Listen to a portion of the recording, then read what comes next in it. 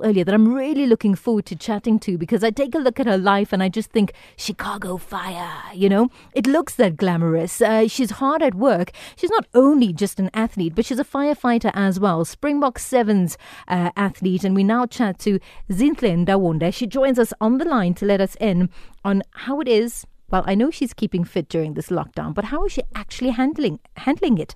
Zinhle, a warm welcome to the show and thank you for your time. Good afternoon, Romy, and thank you for having me on Radio 2000. How are you? I'm always good, thank you. How are you keeping?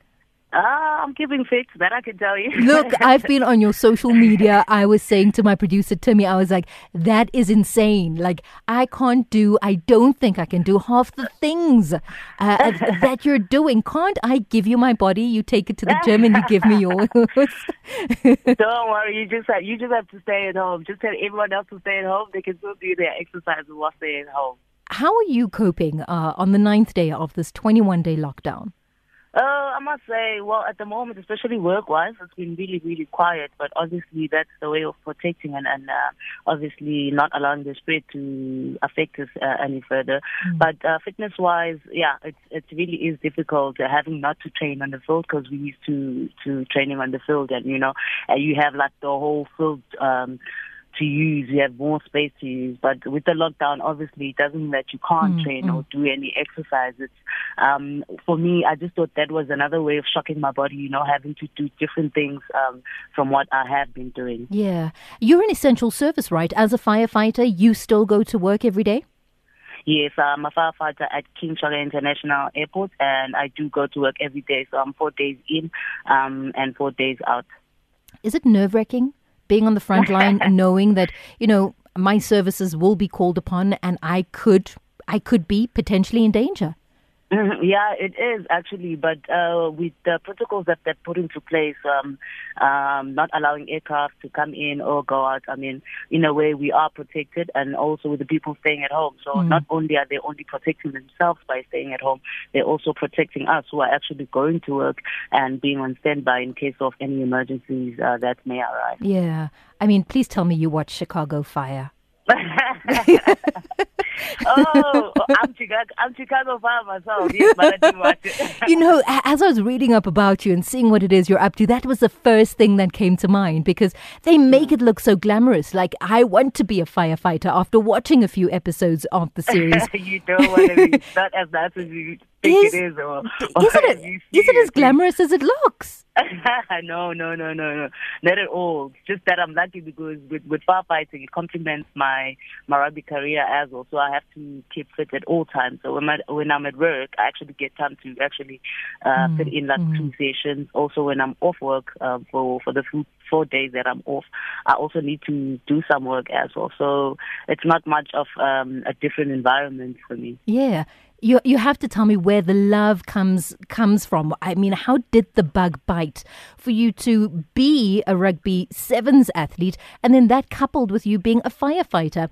I don't want to say male-dominated world. I always try and steer clear of that, but really it is. You are, the rose amongst the thorns. With rugby, I'd say it's something that I always, let me just say, sport it's something that I always wanted to do. When I got to high school, I actually wanted to play soccer, but they didn't have it. So I just decided to join rugby, and that's when I started having the love and passion for rugby, which brought me to where I am now. With firefighting, growing up as a young girl, I did sport management. So initially, I wanted to be involved in a sport environment.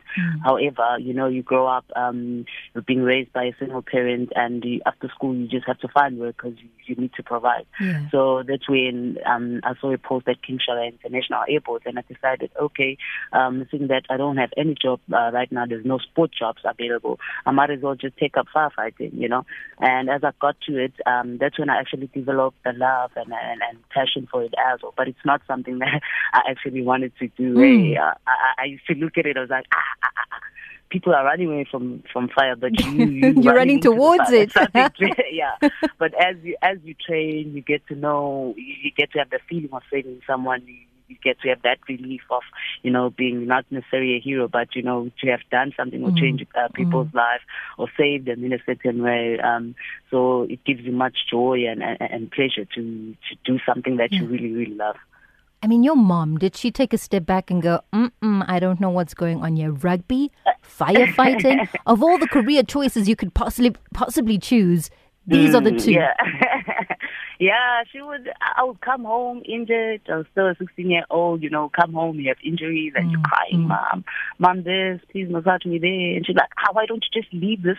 Because you're not getting anywhere with it and you come home, you have to cry, But as she got to see how I'm progressing, then she started realizing that it's actually something that I love doing. It's something that I have passion for, despite the pain that I come home and cry off.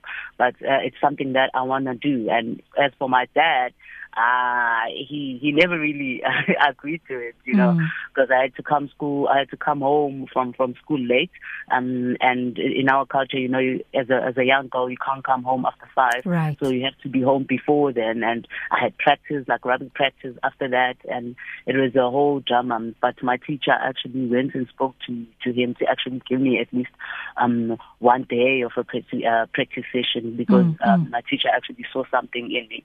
So after, did he understand though? Did he understand that, look, even the teacher's coming to say, please allow her to, did that infuriate him even more, or did it make him understand? Well, it didn't, to be quite honest. It actually didn't, because even with that day that he gave me, that 1 day, because we usually train twice a week, but he only gave me 1 day. You'd still see that he doesn't really approve of it. But he's actually now my number one fan now after everything, because now that's just part of life. You have to go through some processes. You have to go some difficult times, and that's where you actually have to show that, okay, this is what I want to do. This is where I want to be, and everyone else around you then starts believing in you, and they start seeing the results. You seem pretty focused in terms of where you're going and what it is that you want to do. What was the hardest time for you as you tried to pave your way and your career and make a name for yourself? I would say there's quite a lot, especially with male with codes that are male dominated, your soccer and your rugby. You don't really have that much support. You don't really have that much exposure. Nobody actually sees that there's a young girl, maybe from at the farms, who actually has talent, because there's not much exposure. There's not much people that are coming in to actually have a look at the talent that people have. So you've got to work hard. You've got to show yourself that this is what I want, that this is where I want to be. And with young girls, for me especially, I had difficulties because you had to get fit. You had to be a certain weight. You had to be fit. You had to weigh so much, So those things became a challenge, because I was just a 16-year-old. I didn't have gym at home. I had to eat healthy. I didn't have money to buy stuff, healthy stuff that I needed for me to actually be in that standard. But that's one thing I always tell people, that I never actually took that and had an excuse for it. Instead, I worked, and I tried to live like a Springbok when I was not one. So at home they would cook putu and cabbage. I would say I'll eat cabbage rather, just to maintain putu? They were like, look at this one now, doesn't eat the food we make. Yeah, I'll just eat cabbage and boiled egg, maybe, Yes, I didn't have gym. I'll do push-ups, gym at home. So that's actually where I started. Then I realized, okay, I don't have this, but now I can't be making excuses that I do not have 1, 2, and 3. Yeah, I need to do something out of myself, so that when I get to the stage, I actually know, or it becomes easier for me to actually adapt. So from that and from that mindset, I actually worked hard. I just went through everything that I needed to go through. I did the extra hours after my practice session, and that's when, after everybody could see my work, even the results in my body could show. And that's even on the game as well, on my inter-provincial games, that's when they started selecting me, because they could see that there's an improvement from where I was back then. Look, those fitness videos that you're posted on your social media, man, I will not keep up. But do you think that is where it all started, where you realized I cannot make an excuse, I need to make a plan, and I need to work with what it is that I have, and just conscientizing yourself to health and what it is you need to do? Would you say that is where the fitness journey began?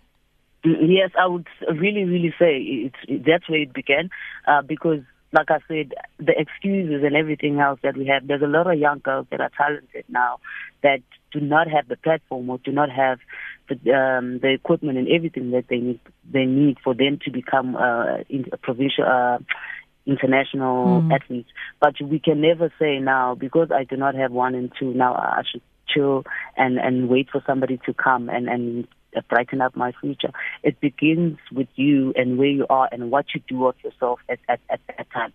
And as the time goes on, that's when you're actually going to see the light in your life. What would you say your highest high has been at the moment in your rugby career?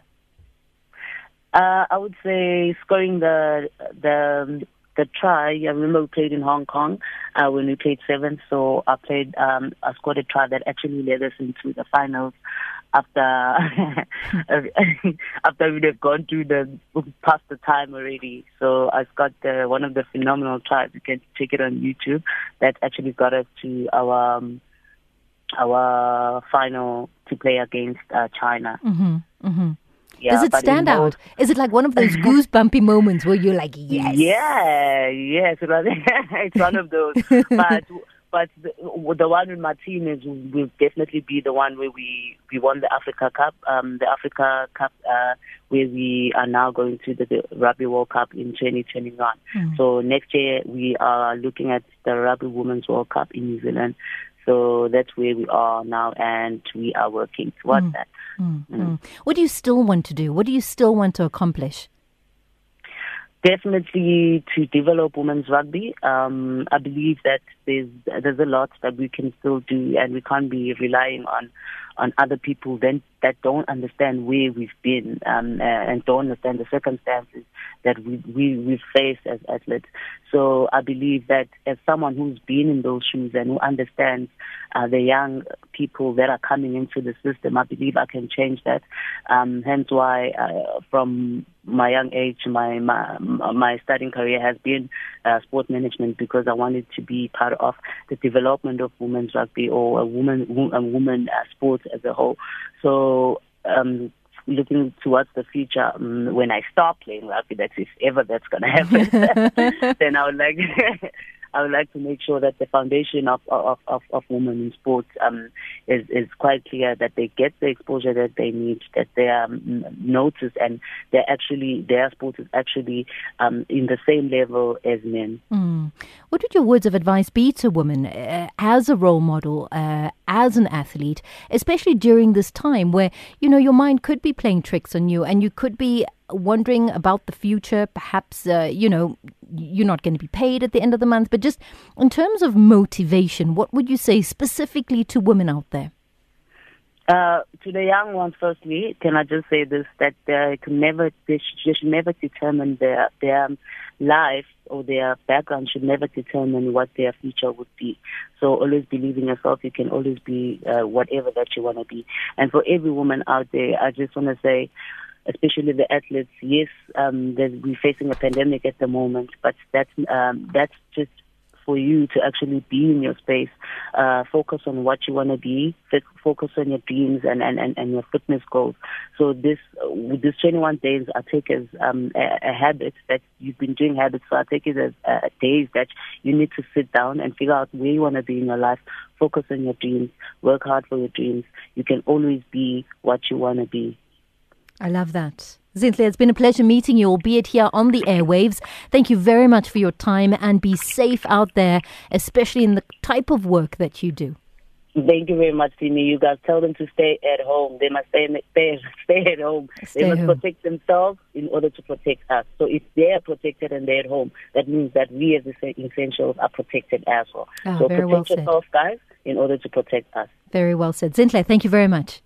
Thank you very much. More than welcome. Zinhle Ndawonde, the Springbok Women's Sevens player, as well as a firefighter. Guys, just Google her name and you will see that this woman is as fit as a fiddle. But she makes a really good point in terms of the frontline people who are essential services, who are still at work. As long as you stay home, remember they are safe.